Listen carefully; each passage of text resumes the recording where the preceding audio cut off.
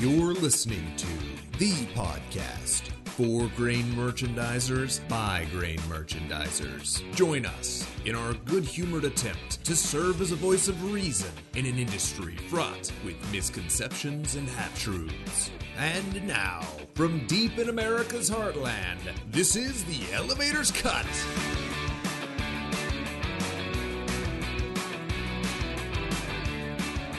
Welcome back to the Elevator's Cut. We're glad you're listening today. I'm Jason Wheeler. And I'm Roger Gaddis. In today's episode, we're going to talk all about who sets the basis, who does that.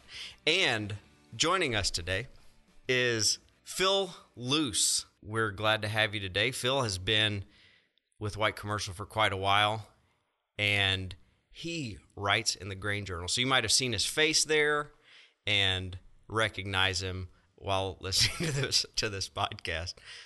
All right, but we're always glad to have guests. We appreciate you coming on today, Phil. Glad to be here. Long-time listener, first-time caller. Thanks for flying all this way to be here today, Phil. It's an honor. And two L's, one in the first name, one in the last name. Oh, snap. That one in the first name is the one that caused me all the trouble. For some reason. My mom and dad named me after Philip in the Bible. Now all the other heathen Philips out there have taken over the world, and everybody spells it with two L's, and I hate it. Nice. Hey, man's got to have his cause, right? That's right. Mine is justice for the single L Phillips out there. All right, so as always on these podcasts, we like to delve into the zeitgeists. And today's zeitgeist, the zeitgeist of the day, as Phil likes to say, is... change my mind. The basis everywhere is set by ADM. And go. That's one heck of a zeitgeist. Well, that's why we're delving. I think. No, seriously though, it's who sets the basis. You know, we did a Twitter poll, the first one for the Elevator's Cut handle on Twitter, and overwhelmingly.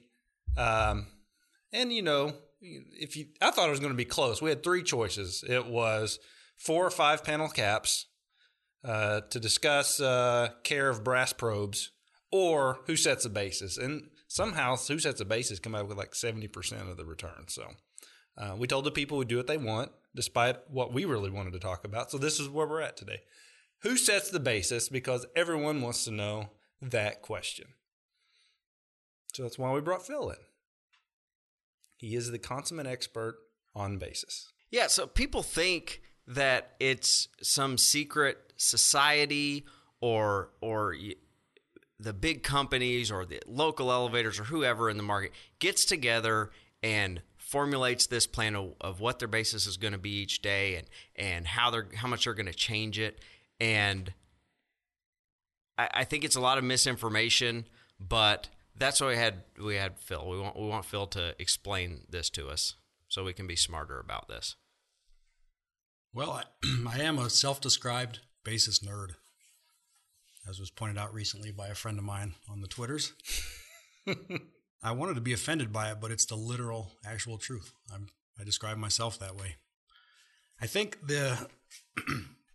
depending on who you ask, who sets the basis, you're going to get all kinds of answers, some very short, some pretty long, and all of them are just completely incorrect. There it is, ladies and gentlemen. But we're asking you. Yours is going to be right? Yeah, and of course Okay, I'm kidding. good. Actually, they're probably all right in their own way. But I think the simplest way to look at most things is the best way. And the simplest way to look at who sets the basis is,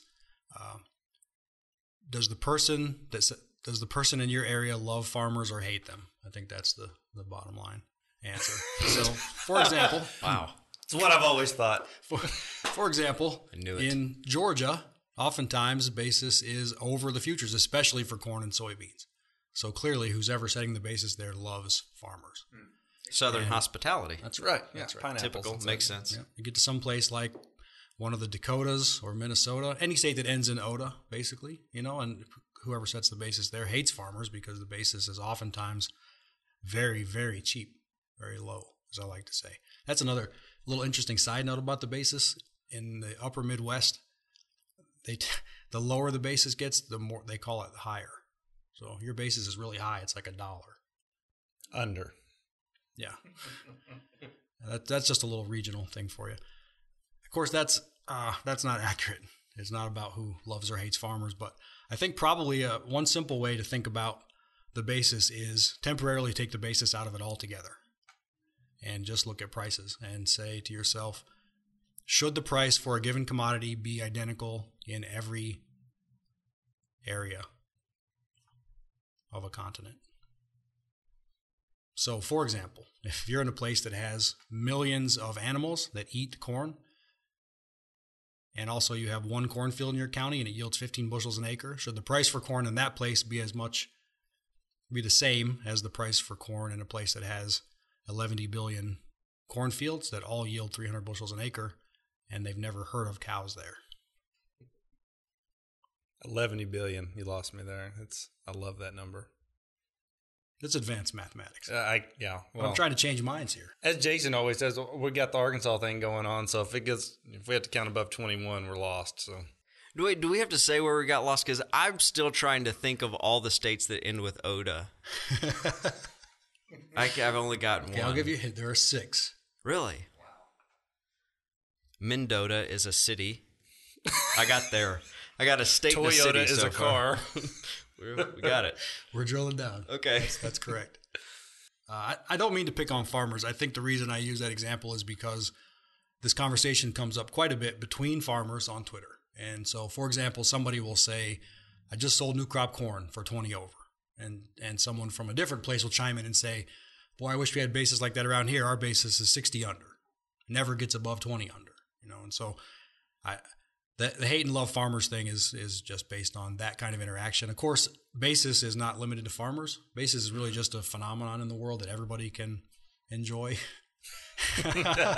or hate. Or we'll sell you a book. You can enjoy it more. I guess you're free to have whatever sort of relationship with the concept of basis that you want. But I think the question that you started the podcast with is based on this idea that maybe there's somebody manipulating basis in a given market to their own ends.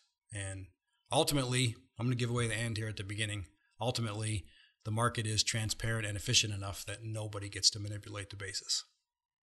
But what about those people that sit together at grain conferences and have some scotches and evil laughs and work at terminal elevators? And monocles, are they involved too? Yeah, Roger? top hats, ascots, all that. Well, you can't trust anyone who wears an ascot. I think we can agreed. Get together on that. Should we talk about the definition? We've said a lot about basis. We haven't talked about the definition of it yet. The definition of basis is how a cash price at a given location relates to a futures price for the same commodity.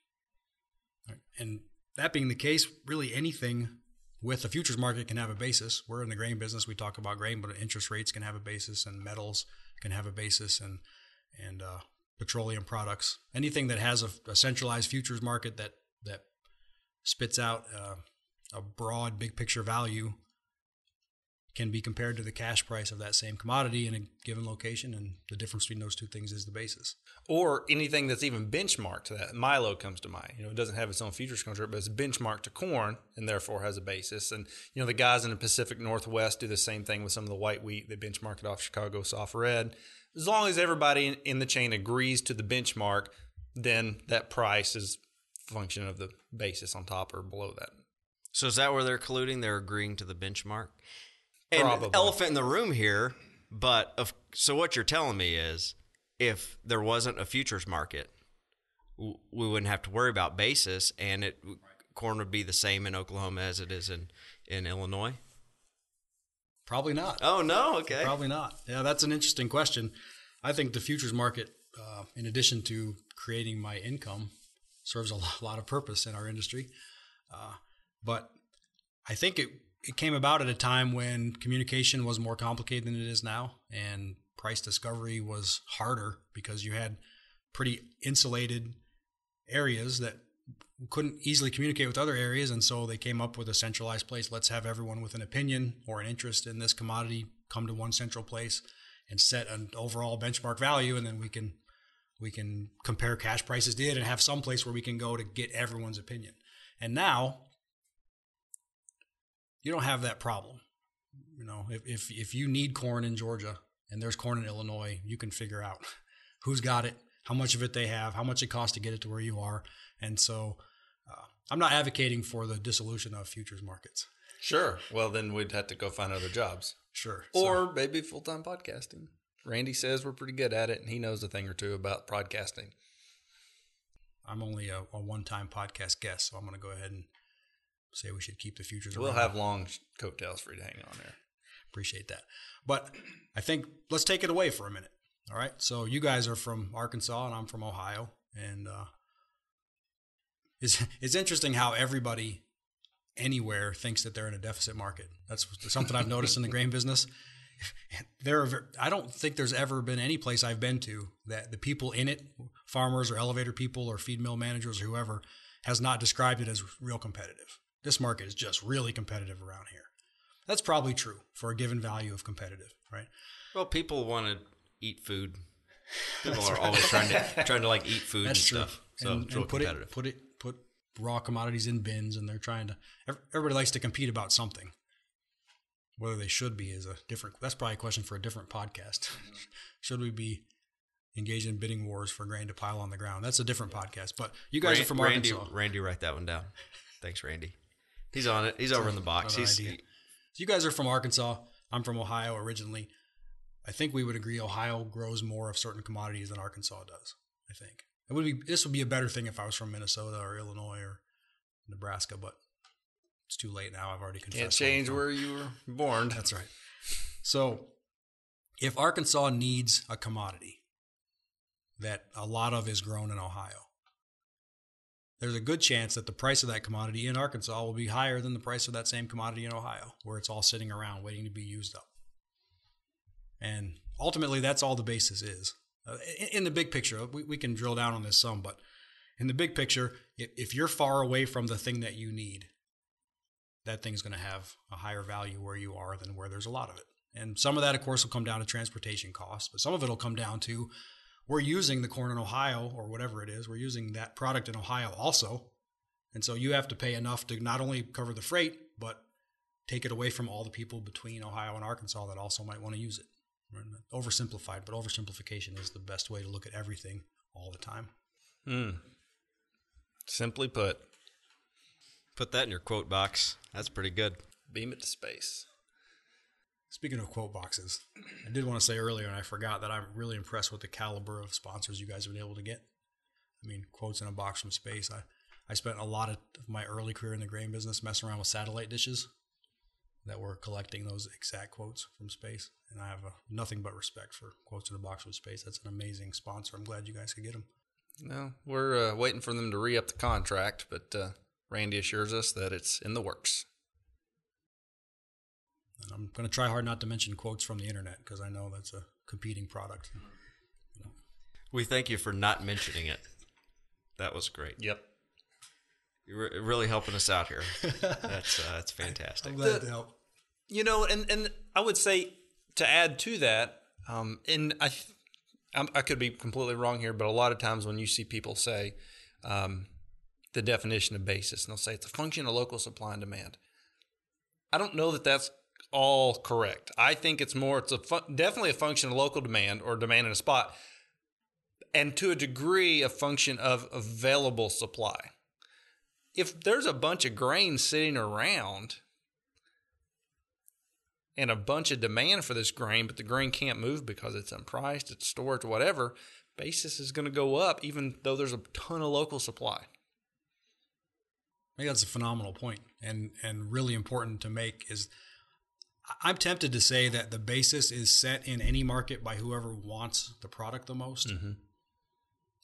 But it's also, any market is the coming together of owners of things and users of things. And so the owners of the product have a role to play, right? And to your point, if there's a whole bunch of stuff, but it will not come to market, that has some impact on the basis. Sure. Or on the price. Again, I think one big misconception about basis is that it's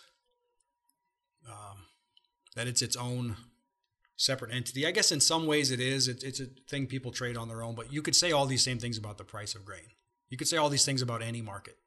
Ultimately, the price of anything in any free market is based on the interactions between who has it and who needs it, right? And so it's not just all I will pay you for your product is X value, right? I mean, the owner of the product has some negotiating power too because they have the thing that you need. So at any given time in any market, the value of the product is exactly what the owners and the needers of it have negotiated all the time.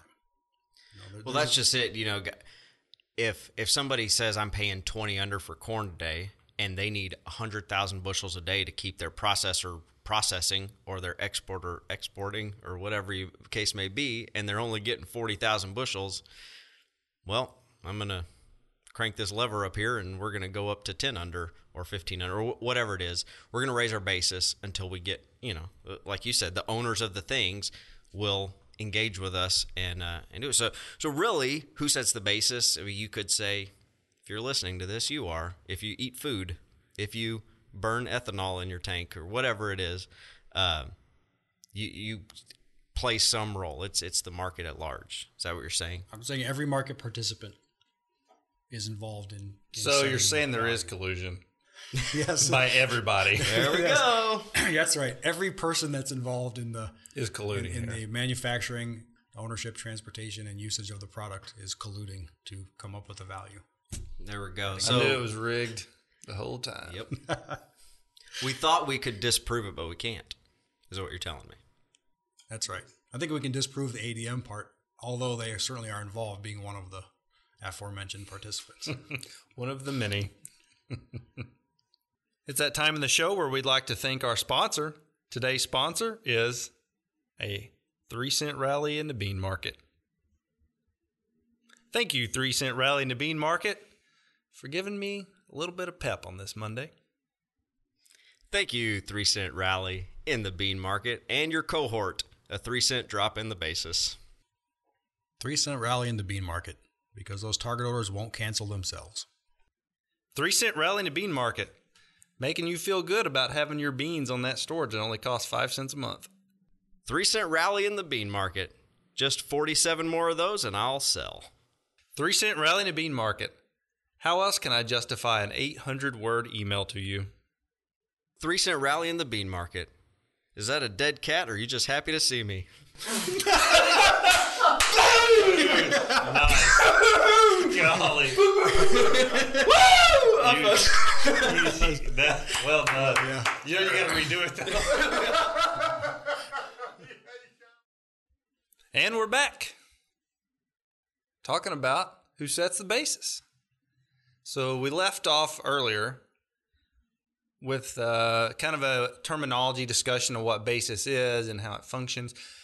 But, every market's kind of got its own unique take on basis as far as its movement. Like Phil said earlier, the ODAs are going to do something a little different than the high deficit areas of the Southeast. And in degrees, sometimes you see this changes from county to county in places. It doesn't have to be across the continent or across, borders. If you look at Ontario, New York markets for corn or what have you. I mean, there's huge variations for sure across big spans of geography, but sometimes even across the street, literally, some places can have big variations. This is because when used properly, basis is a market signal.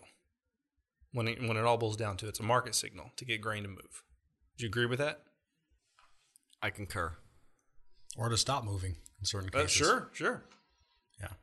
I think my least favorite definition of basis is one that involves all of the factors that make up what the basis ends up being.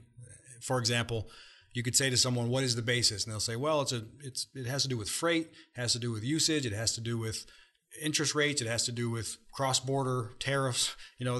They say all the things that make it up. But I think that's the whole point of basis is all that stuff's in it. So you don't really have to break it down into its components. All its components have come together and created what the basis is. And so once it's there, I think you nailed it. Once the basis exists, and it exists because of what we talked about before the break, with all the interplay between the various participants in the market, once we've established what it is and everything that needs to be baked in is in there, now it's just a signal. Now it just says we're getting all we need and more, so the basis will drop. When that happens, we're not getting enough, the basis will rise. And that's happening on a macro level. It's happening between continents. It's happening between high production areas and deficit areas. But like you said, it's also happening in a town. If the grain is on the farm and it needs to be at the feed mill, then that interplay is happening there to move the grain from the farm to the feed mill, or from the elevator bin to the barge, or wherever it is. Mm-hmm. So it's being set minute by minute by real-time negotiations and sometimes not so much negotiations as physical need. So, for example, at harvest time, if it's an abundant crop and the bin space isn't enough to contain it, then the grain is desperately trying to find a home. And it has nothing to do with the negotiation there is, will you please take this product that I have too much of?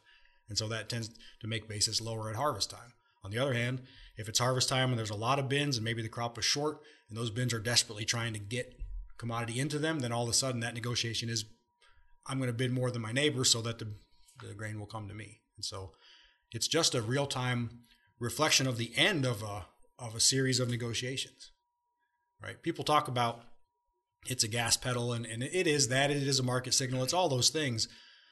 But every time you see a basis, it's the end result of a whole bunch of interactions between owners and users of grain. And user, I say user, it could be anything. It could be a barge, it can be a feed mill, it can be a ethanol plant, it could be a wheat mill. User just means who's going to take the raw product and move it to the next step, whatever that next step is, either processing or transportation most of the time. Help me understand this. I'm a farmer, right? And there's an elevator 3 miles from me and an elevator 4.5 miles from me. And they're not very far apart either. Right? We're all close together. About 1.5 miles, I'd say. Maybe. Don't know which direction. It could be 7.5. But anyways. Almost 3 kilometers, you guys. So, or maybe more metrics than 3 kilometers. We had to switch to the metric system because the government shut down. So anyways, we're back, though, and that's good. I'm a farmer. Now, this one elevator, neither one of them are users, right? They're just grain elevators, and they're close. And one of them is bidding 12 cents more than the other elevator. So, one, why? Why is it? Who sets this basis? Do I go to the one paying less and get mad at him and tell him he should be paying more? Is one. This is a multi-part question if you can't tell. So, and then the other thing, of course, is which one do I go to? I obviously go to the one with the higher to put it on storage, right? That's what I do at that point? I'm gonna possibly be offensive to some portion of the listening audience here, but as a side note to your question, I'm going to answer your question. I'm going to say this first. If you're a farmer and your concern is that one elevator's basis is higher than another's, all you really mean is the cash price is 12 cents different that day. And I would say, just as a matter of principle, I don't want to hide anything from anyone, but if almost all of your revenue and profit potential comes from price, an over-focus on basis is not a good idea. So that's a side note. But what you're really asking me is, why would the bid be 12 cents apart from elevators that are 1.5 miles apart? And there are a few reasons that it may be. The elevator with the higher bid may have put on a sale before they bought any bushels. And so now they're under some pressure to source bushels for that sale. And so they have to pay maybe more than they want to, maybe not. Maybe the sale supports that kind of basis. But if they have a time crunch, they need X number of bushels to go to X spot, and they've already obligated themselves, then the calendar is dictating what they have to pay. And just like Roger said, it's a market signal. The market signal is, I have to have these things delivered in 3 weeks and I don't have any of the bushels yet. I've got to just keep inching that basis up till I get them. And that could be good or bad for that elevator, right? They may have made a sale at a much higher basis and it's fine. They may be losing money. Either way, they don't really have any choice. Should you go to the one that's bidding less and get mad? I guess that's an individual decision. Well, if it's the one I'd rather deliver to, yeah, that I normally do business with, then I would, right? Here's what I would say to farmers as someone who for almost 24 years now has worked with grain elevators. There is not a grain elevator that I know of that doesn't worry about what you think about what they're paying. Most of them are doing a simple formula that works just like this. This goes back to our original question, who sets the basis? They go and get the best resale bid they can get from some place that they're going to go to eventually. They back off freight to that place, and they may or may not, depending on whether the market will allow it, put a little bit of a margin after freight. In my time in the business, that margin after freight has come way, way down, and sometimes it's zero or even a little bit negative on the hopes that they can turn it into something later. You would be very hard pressed to find an elevator that is not worried about the guy down the road who's paying 12 cents more, but they, for whatever reason, the elevator that's paying less doesn't have the need or the ability to pay that. And I get a lot of questions from grain elevator people along these lines, which something like this: hey, my neighbor a mile and a half away has bidden 12 cents more than me. I can't find a bid anywhere that makes that work. Why are they doing that? And I give them the same answer I just gave you. Sometimes they've done something already that you didn't do that puts them in a good spot. A lot of times we'll go down that road. Was there ever a sale you could have made that would put you in a spot where you could pay more? And they say, well, I never found one. A lot of times there's no good reason that we can come up with from a business standpoint. They may be trying to be the target in a region. Whatever that means. That was a Twitter. Whatever that means. I'd rather be the Walmart, but hey, they may be under some pressure to fill bins. Depending on the time of year. There's I'm going to offend the other half of our listening audience possibly, but there's a little bit of a. I'll stop short of sickness, but there's a little bit of what appears from the outside to be an irrational pull to fill bin space, and so at certain times of year, you get a little panicky as someone with empty bin space and say, I need to fill this stuff up no matter what. So let me just keep raising a bid until the bins are full, whether that makes me any money or not. And so a lot of times when I go down the road, this exact road with one of my customers about how come I can't pay as much as this guy and make it work, there's really no good reason. And can you say to farmers then, just forget about the 12 cents and come here? Probably not. No, that's real life in this business. And that's by the way, why you don't really get to set the basis ultimately. I mean, in some ways, in every way, the basis is set by who's ever willing to pay the most for it. And so that person paying 12 cents, if they do it long enough, will cause the person who's not paying the 12 cents to pay it. They may not want to, they may not make any money. Maybe nobody makes any money paying that number, but that's a real pressure. And that's how the basis gets set, by that exact process. I think the best piece of advice you could give to a customer that calls about, the guy 2 miles down the road paying 12.5 cents more is, if your freight's less than that, you'd probably sell them some. Because it's a signal. It's a signal you're needing grain. And unfortunately, my experience has been a lot of times these competitors that are paying up like that, it's just they're not. Maybe they've got other parts of their business they're attending to. Maybe they do inputs and this other stuff, and that bid's just stuck there from a few days ago, and no one's updated it. That happens a lot.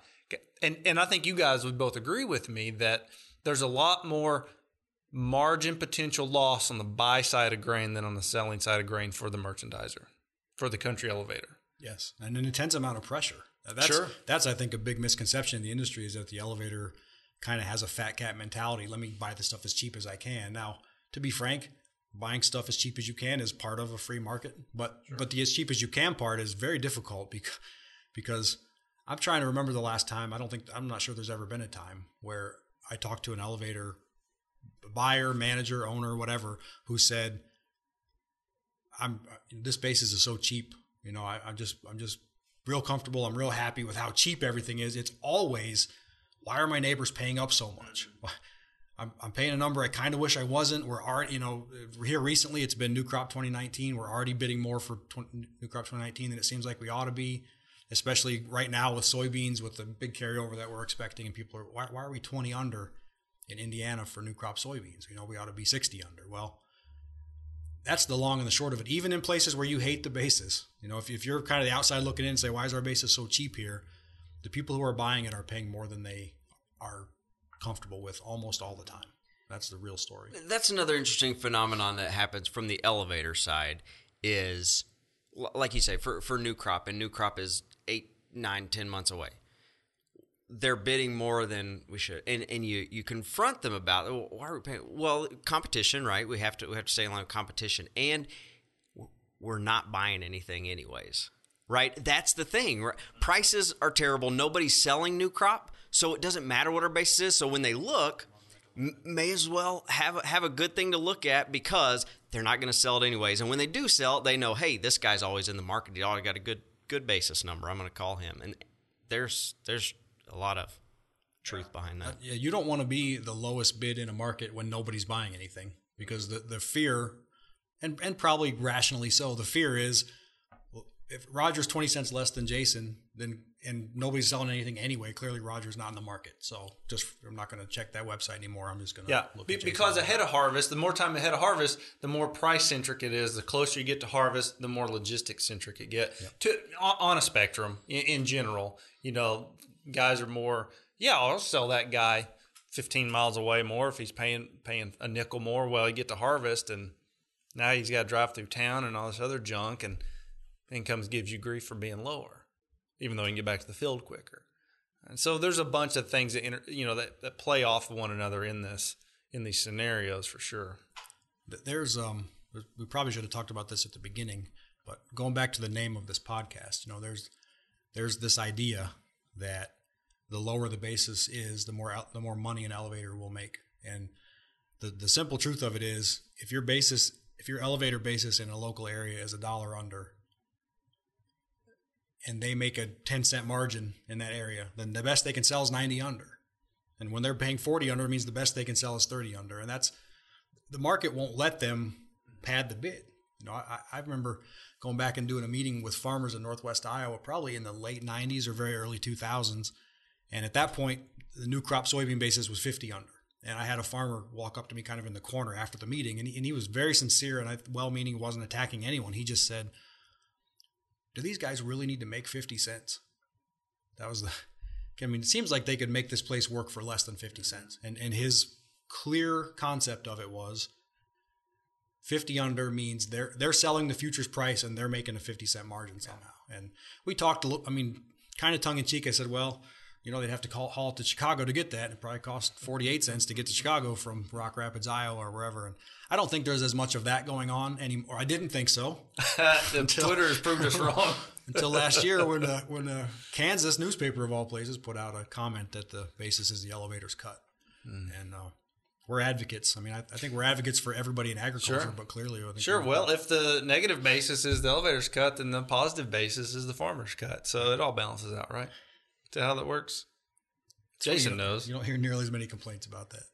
Yeah, well, we all know from college that convergence will happen, and that's who gets the money. Yes, correct. Perfect. Somebody.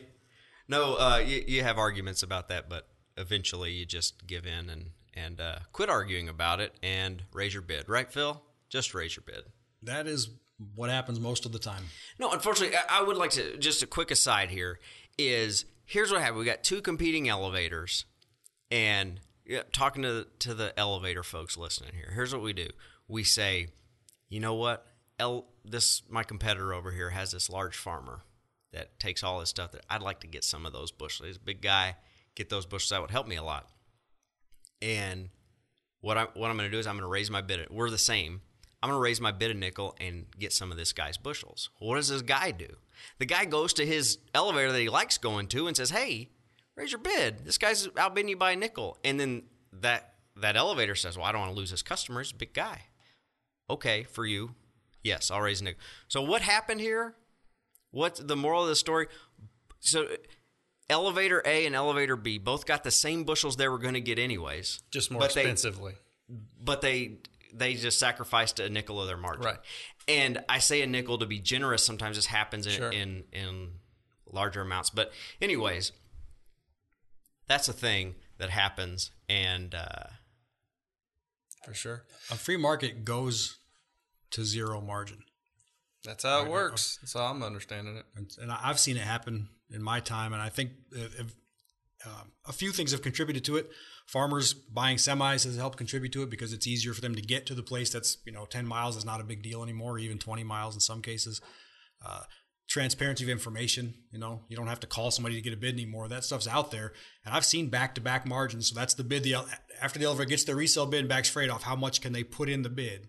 I've seen it go from probably an average of 10 or 12 cents a bushel, 23 years ago to an average maybe of 2 or 3 cents a bushel now. They're just Depending not, where there's you're just, yeah, I mean, clearly it's a range. Sure. It's always been a range. But the fact is, back-to-back margins are compressing. Yeah. And that's just how an efficient market works.